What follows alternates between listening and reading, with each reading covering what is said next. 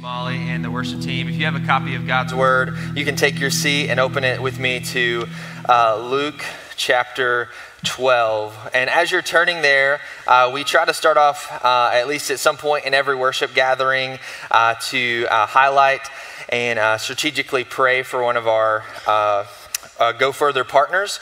And this week, I had the opportunity to connect with a guy that many of you know, Chris Wilson.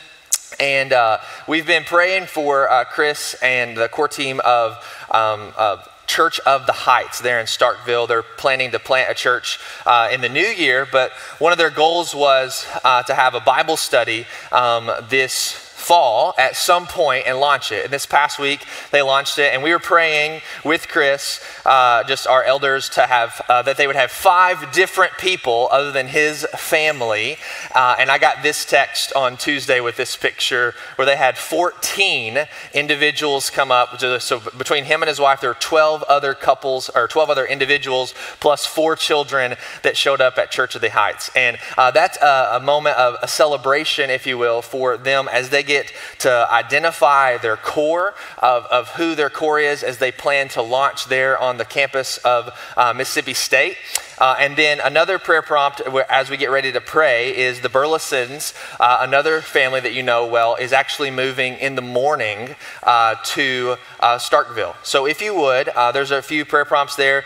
Their core team, they're having Bible studies for their Energy to Build this fall. They started last Tuesday. There's another one coming this Tuesday. And then the Burlesons are moving in the morning to Starkville. So would you join me in prayer for Chris, the Wilson family, the Burleson family, and this whole core team of Church of the Heights there in Starkville? Let's pray together.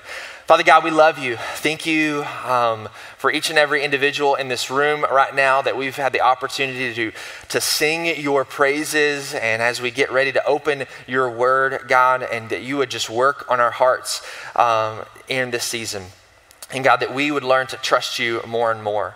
And God, we celebrate the trust of the Wilsons and the Burlesons to uproot their lives and move to Starkville to follow your lead and calling for Church of the Heights. God, we pray for the building of this church, that you are doing the work. God, you promise in your word that you are the one who's going to build your church. You just require for us faithful obedience and stepping in your lead. God, we're grateful for the 12 other individuals plus the children who are at this first Bible study at Church of the Heights. God, we pray for that you would strengthen their faith, that you would equip those leaders to go out and to be your hands and feet all week long, and that you would continually build a spirit of unity and camaraderie of mission and vision around what you're trying to do there in Starkville. And we're grateful that Journey Church gets to be a partner with them. God, we pray for the future of Church of the Heights as they plan to launch services in the fall, that you would just do an amazing work there in Starkville on the college campus through Church of the Heights. And we're grateful for you, Jesus, and teach us now through your word. In Christ's name, amen. Hopefully you have Luke chapter 12, verses 13 through 15. We're starting this 3-week mini-series, if you will, on this idea of trust as we look at this one passage of scripture together. We're going to be in Luke 12, 13 through 34 over the next 3 weeks. So if you're curious at how you can pray for me in sermon writing and where you can be at in the scriptures of just reading these passages over and over again, that's where you can be. And this whole point is learning to trust our whole lives to Christ. And what do I mean when I say the word our lives? Well, I mean everything about our life, our identity, our status, our finances, our future, our longings, our hopes, our wants, everything. How can we learn to trust Jesus like that? Because the reality is when I say the word trust, many of us are acquainted with that word. We know the feeling that trust has when it's working in our lives and we're in a good, solid relationship with someone, and we can say with confidence, I trust them. I trust this person. But even on the opposite side of that pendulum, if it swings the other direction, we know that haunting feeling when trust is not working in a relationship, where you just have this angst down in the core of your being. Oh, hold up. I don't know if this is me or not. This angst, oh, hello. Is this me, Connor? Okay, let me try to fix this. You know, you don't want to listen to that the whole time. This angst down in the core of your being when trust is not working in a relationship. You know that feeling when you have the relationship with someone and they've broken trust and they sit across the coffee table or a breakfast table with you and you're having this difficult conversation and they say those haunting words, just trust me. And everything inside of you is like, no, no, no. Because behind those three simple words, just trust me, is a lot of baggage behind that. Because the core of it is you're being asked to, is this a safe place to place your trust? Is this a safe individual? Is this a safe situation? And by a dictionary definition of that word trust, Merriam-Webster defines it as a noun in this way: an assured reliance on the character, ability, strength, or truth of someone or something. But other dictionaries, like the Cambridge Dictionary, defines trust as a verb and how it works in our lives like this: to believe that someone or something is good and honest and will not harm you, that they are reliable. So the crucial question behind the idea of trust is, do we believe that this is safe for us to do? Is this the right move? Because trust is more than a feeling. There is a feeling that is acquainted with trust, but trust is more than a feeling. It's practical. It actually has handles in our lives. Because when Jesus invites us to put our faith in him, or in other words, simply just trust, he's not asking us to do this ethereal thing with our head. Nor is he asking us to just do this heart thing with our emotions. To actually genuinely trust Jesus with our lives, it moves from the head to the heart and out in a practical, tangible ways that we live our lives. Dr. Henry Cloud has this robust book on trust where he's studied what it looks like in individuals' lives. And he has these 5 core pillars of trust that I've adapted and made into questions to give you some practical handles as we dive into this teaching. And the 5 questions that you have to ask if do you or should you trust someone or something is this. First is this: do they get me? It's a question of empathy. Do they have understanding at the core level? Do they have that feeling that they get where I'm at in my life? Number 2 is, what's their angle, or what do they want out of this? What's their motive in this? What do they want out of this situation or this thing in their life? Number 3 is, can they really pull off what they say? Can they really do the thing that they are inviting to do in this scenario? And the 4th thing is what are they going to do when things get hard? Okay, they can do what they say they can do, but what if things go a little sideways? Are they going to have the moral compass and character to actually steer it back on track? And number 5 is, what's their history tell us about them? What's the track record say about this? So those are the 5 questions that you have to ask yourself in trusting anyone, and that's adapted from Henry Cloud's book, Trust, which is a phenomenal read if you are interested in it. But in this teaching series, as we look at the book of Luke, what we're going to see is how Jesus invites 3 different levels of intimacy into deeper and deeper trust with him and how he teaches them in it. So let's look at this text together. Luke 12, 13 through 15. It says, someone in the crowd said to him, "Teacher, tell my brother to divide the inheritance with me." But he said to him, "Man, who made me a judge or arbiter over you?" And he said to them, "Take care, be on your guard against all covetousness. For one's life does not consist in the abundance of his possessions." You know, the reality for my life is, as I look at it in my vocabulary, there's one word that's just a simple 4-letter word that I wish that I could purge in one fatal blow from my heart and my mouth. No, it's not any of those 4-letter words that you were thinking. But it's a 4-letter word that surfaces in my children and in my life in the most ridiculous scenarios. Like in my 2 boys, it always happens over a plastic toy. And for me, it's over a cup of coffee that I don't want them to touch, or something ridiculous where I was like, "Hey, no, here it is, mine." It's mine. For them boys fighting over a toy car or a little stuffed animal, and they yell at each other in the ages of 3 and 2, that's mine. I wish I could just purge that out of my head and my heart. Sorry about this. My head and my heart and all of my vocabulary.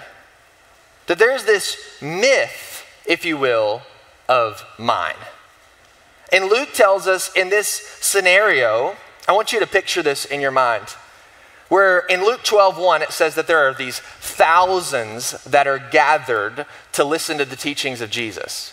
The best teacher in human history is on the scene. He's a wordsmith. He's the creator of all things. He is God in the flesh, and they've showed up to listen to him speak. And they're listening to him talk, and he's talked about, don't be afraid of the one who could harm the body, but rather fear the one who can harm the soul. And he's teaching these deep, robust teachings about what matters in life, where eternity is headed. There's this guy that stands up and he says, hey teacher, tell my brother to split the inheritance with me. Something that's mine. He hasn't given it to me yet. Think about the audacity that this individual possesses to interrupt the teaching and say, hey, that's great and all, like the soul and the body, yada, yada, yada. But can you just tell my brother to split the inheritance? I got some things that are mine, and I need them to be mine. And in this teaching, what you're going to see is that first, Jesus doesn't necessarily address the question, but he cares enough about the individual and where the heart is at that he gets beneath the surface. He digs beneath to see what the real issue is. And over the next 3 weeks, the way we've divided these teachings is based on who Jesus is actually teaching to. In this first week, just these few verses, this one sentence, Jesus addresses the heart condition of one man. And next week, you're going to see that he actually turns to the crowd to address the crowd. He teaches the thousands. And then he makes it hit really close to home because it says in Luke 12:22, he turns to his disciples and speaks to them specifically. And so that's where the 3 weeks is headed. But in verse 13, this one man speaks to Jesus. And for him to speak to Jesus in this way, even though we believe that it's a little ridiculous, it's a little like crazy that he would interrupt this teaching, but this one man came on a mission. He believed that this guy who was doing some teaching had some authority, and he wanted his input on his family matter. It was practical, it was tangible for this guy.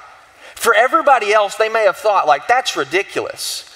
But for this guy, it was close to home. It was personal. It was valuable. He needed Jesus' input in this situation in his life. And he saw Jesus as some kind of moral authority over him, and so he wanted him to speak into it. And so Jesus logically decides to do that.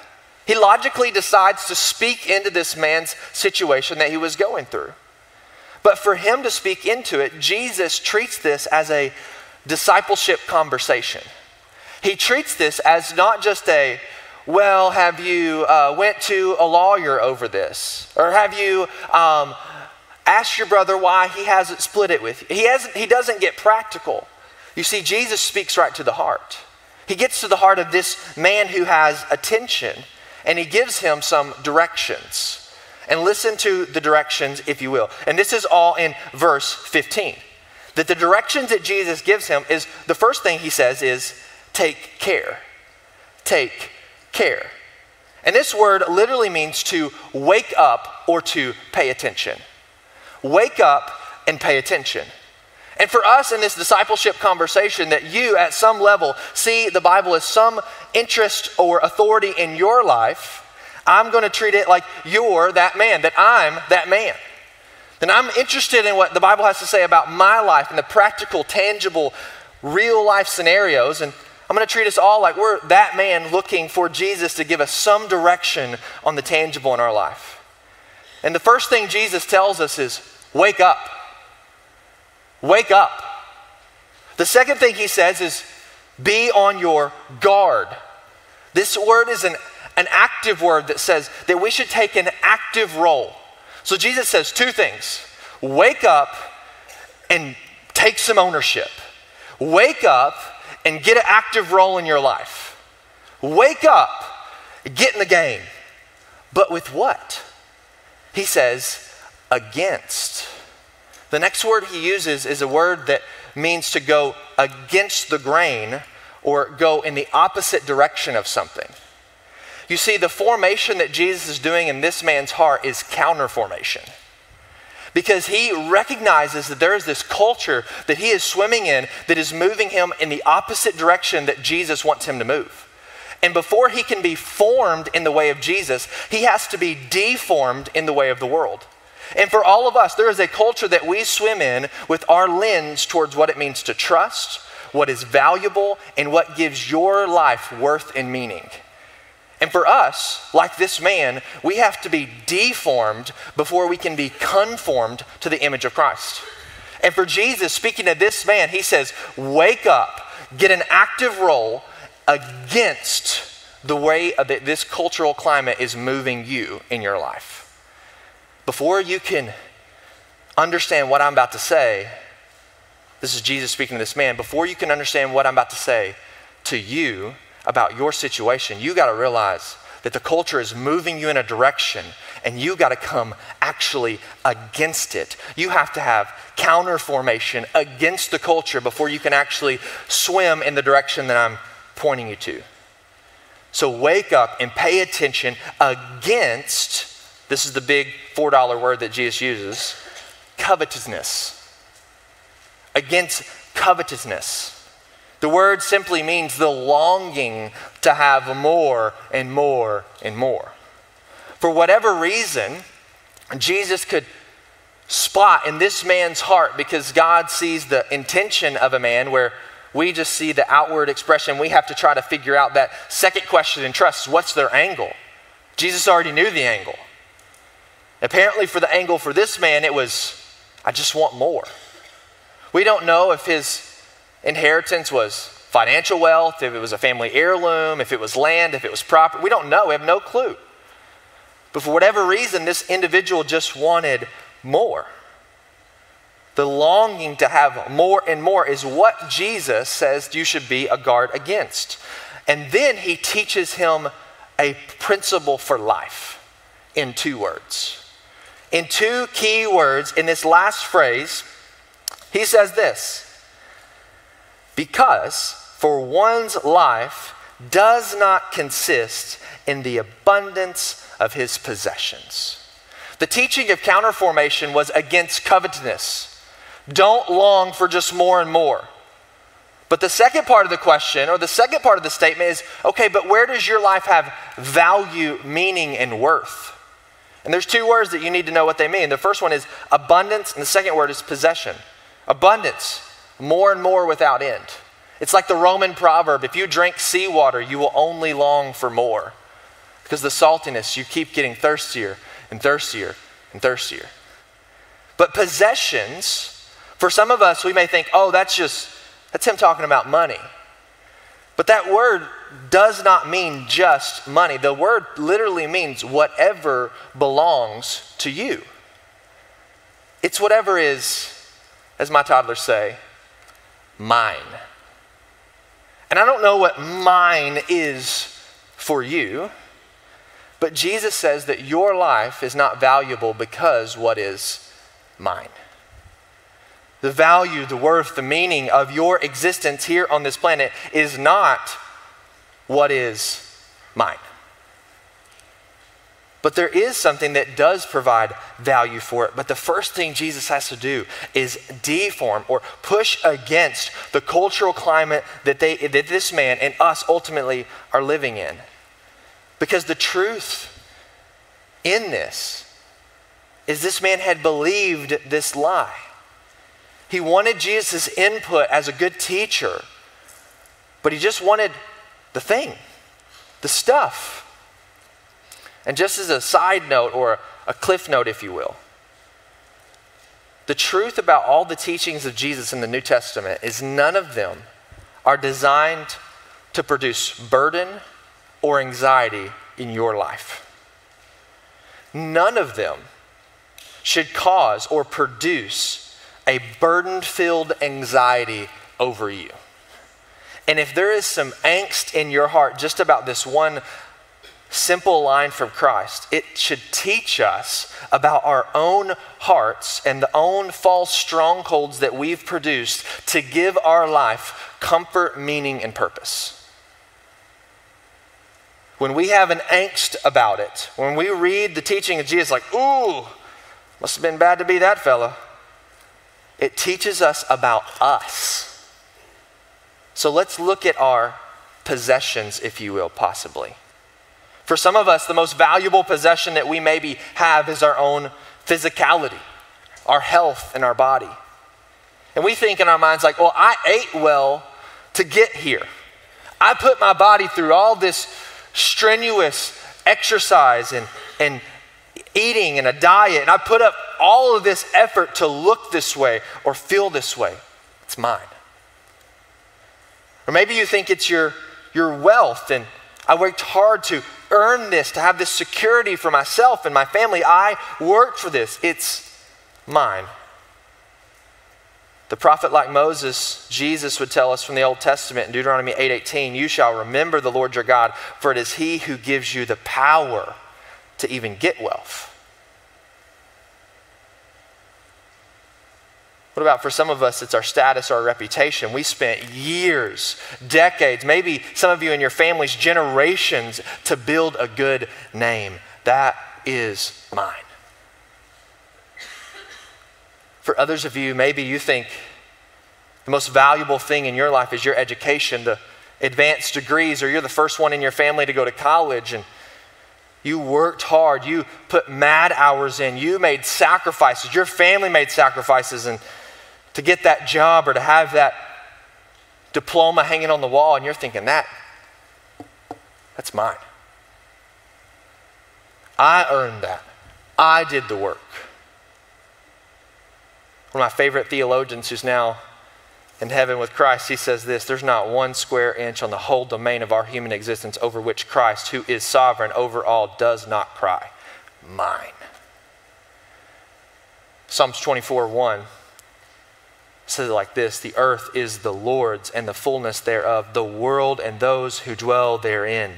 You and I are not our own. But there's only one individual who has the right to say that four-letter word, and it is Jesus himself, where he declares, mine. All things are his. But there's one point about value that we have to make in just framing our thinking in this regard. You and I, as earthly creatures, as individuals, no matter how much we think we possess, we have lack. We are insufficient. But think about this one truth. God has no lack. God, in all of his sovereignty, in all of his goodness, in all of what he is, he has no needs. None. As his children, if you have children, or think about your infant and futile thinking of as being a little kid, you think your mom and dad, they have everything, that they have no lack. If you have any needs, you run to them and you're like, I need a snack, I need a new toy, I need this, because you think they got it all. But you, as God's children, you have a Father who has no lack. But you and I, we have lack. Some of you are thinking that list that you just went through, you're thinking like, Daniel, my body is failing me. I have lack in my health. You may think, my finances, my money is just an utter mess. I'm in debt to my eyeballs, that I have lack. I wish I could get a better job, but my education, I don't have the degrees I need, or I'm not smart enough. I have lack. My reputation is in shambles. I've burnt way too many bridges from poor mistakes. I have lack. But in all of our areas of lack, I've got good news for you and for me. when we look at this one idea of trusting a God who has no lack. If you think about the 5 questions of trust and put them on Jesus, where his invitation is, come to me, I'll give you rest. Come to me.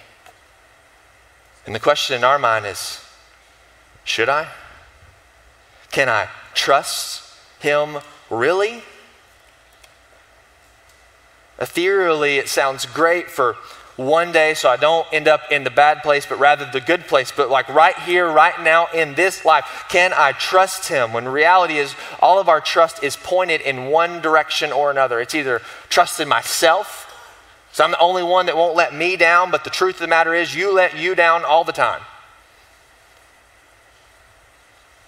First question, does he get me? Empathy. Does he understand the pain and the misery of this life? 2 Corinthians 8:9 says this. Paul writes to the Corinthian church, for you know the grace of our Lord Jesus Christ, that though he was rich, remember that God we talked about that had no lack? Yet for your sake, he became poor, so that you by his poverty might become rich. He gets you.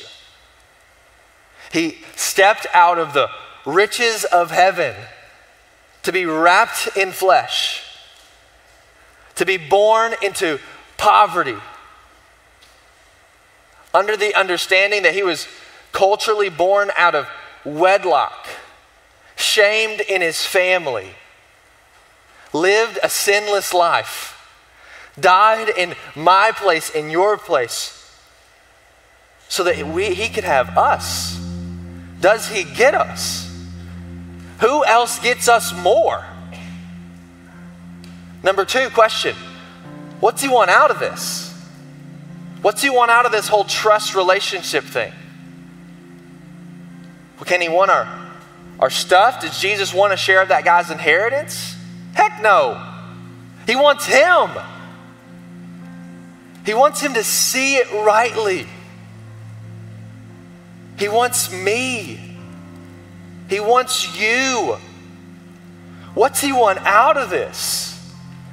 He wants you to see him as a loving father with full of his abundance, that there is enough of his grace in your life. He wants me. He don't want my stuff. He's got way more stuff. He doesn't need any stuff.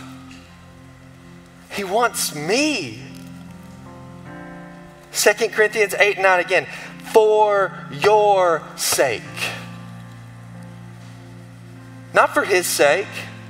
It's been a lot safer for him to stay where he was and figure it out again. Maybe I'll do better on the next round of humans. But in his grace, listen to Paul's words again. You know the grace of our Lord Jesus Christ. You know him. But maybe for them, maybe for us, we just haven't really trusted him yet. And as we think about the last 3 questions of trust, I want to look at them as one whole. Can he really pull it off? What's he going to do when things get hard? What does his history tell us about him? Or in other words, what's his ability? What's his character in difficult situation? And what is his track record? One word, faithfulness. The Bible is full of account after account after account of God's faithfulness. The reality is in our lives, individually, collectively, as a whole of the body of Christ, that can Jesus really pull it off? He already has. He did what he said he came to do. We can trust him. What's he going to do when things get hard? He's going to cry out, Father, not my will, but yours be done. It is finished. What does his history tell us about him? That he is faithful. So for many of us, our next step, for some of you in this room that you've never trusted Christ as your leader of your life and forgiver of your sins, and your next step is to trust him. You came with a practical question and he got right to your heart. For others of us, we've been believing this myth of mine where we're holding on to certain things because we believe the value of our life is wrapped up in this thing. It's wrapped up in me having a healthy body where I can go out and run as much as I want or whatever I want, or looking good to receive compliments, or it's in my education, it's in my smarts. If I don't have this, I'm not me. It's in my finances. There's this imaginary line that I've put on my bank account. When I get to this level of wealth, I'll be good then. The reality is where do we need to wake up to the lies that we're believing? Take an active role against those cultural longings and trust in Jesus. Paul writes it like this. He says, set your mind on the things that are above, not on the earth. For you have died and your life is hidden with Christ in God. When Christ, who is your life, appears, then you will also appear with him in glory. Put to death, therefore, what is earthly in you. Christ is good. Christ is worthy. Christ is adequate for all of our trusts. For many of us, the simple action steps this morning is that one of those two things. To trust him maybe for the very first time, or for others to spend time praying for the Holy Spirit to reveal to you these false strongholds of mine in your life. To recognize where we're believing these myths, where we need Jesus to come and pierce straight to our hearts. That we're trusting in these other things to provide us value in our stories. That we're holding on to these other kingdoms that we're building that would give us worth and importance in our own eyes. Wherever it is, will you trust him? Or will you keep holding on to the myth that it's mine? If you would you get in a posture of prayer before we worship more, being led by our worship team?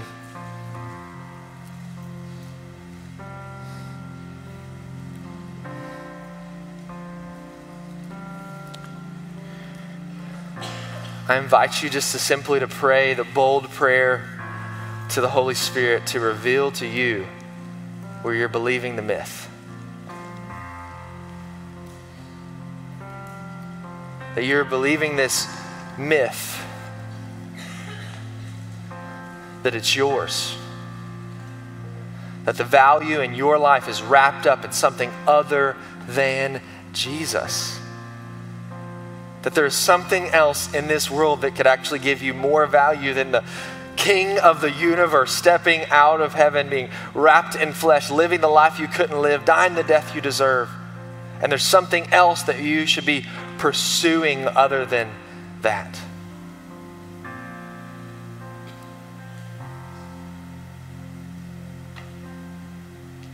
Father God, we ask that you would mine our hearts and rid them of all the false strongholds of mine.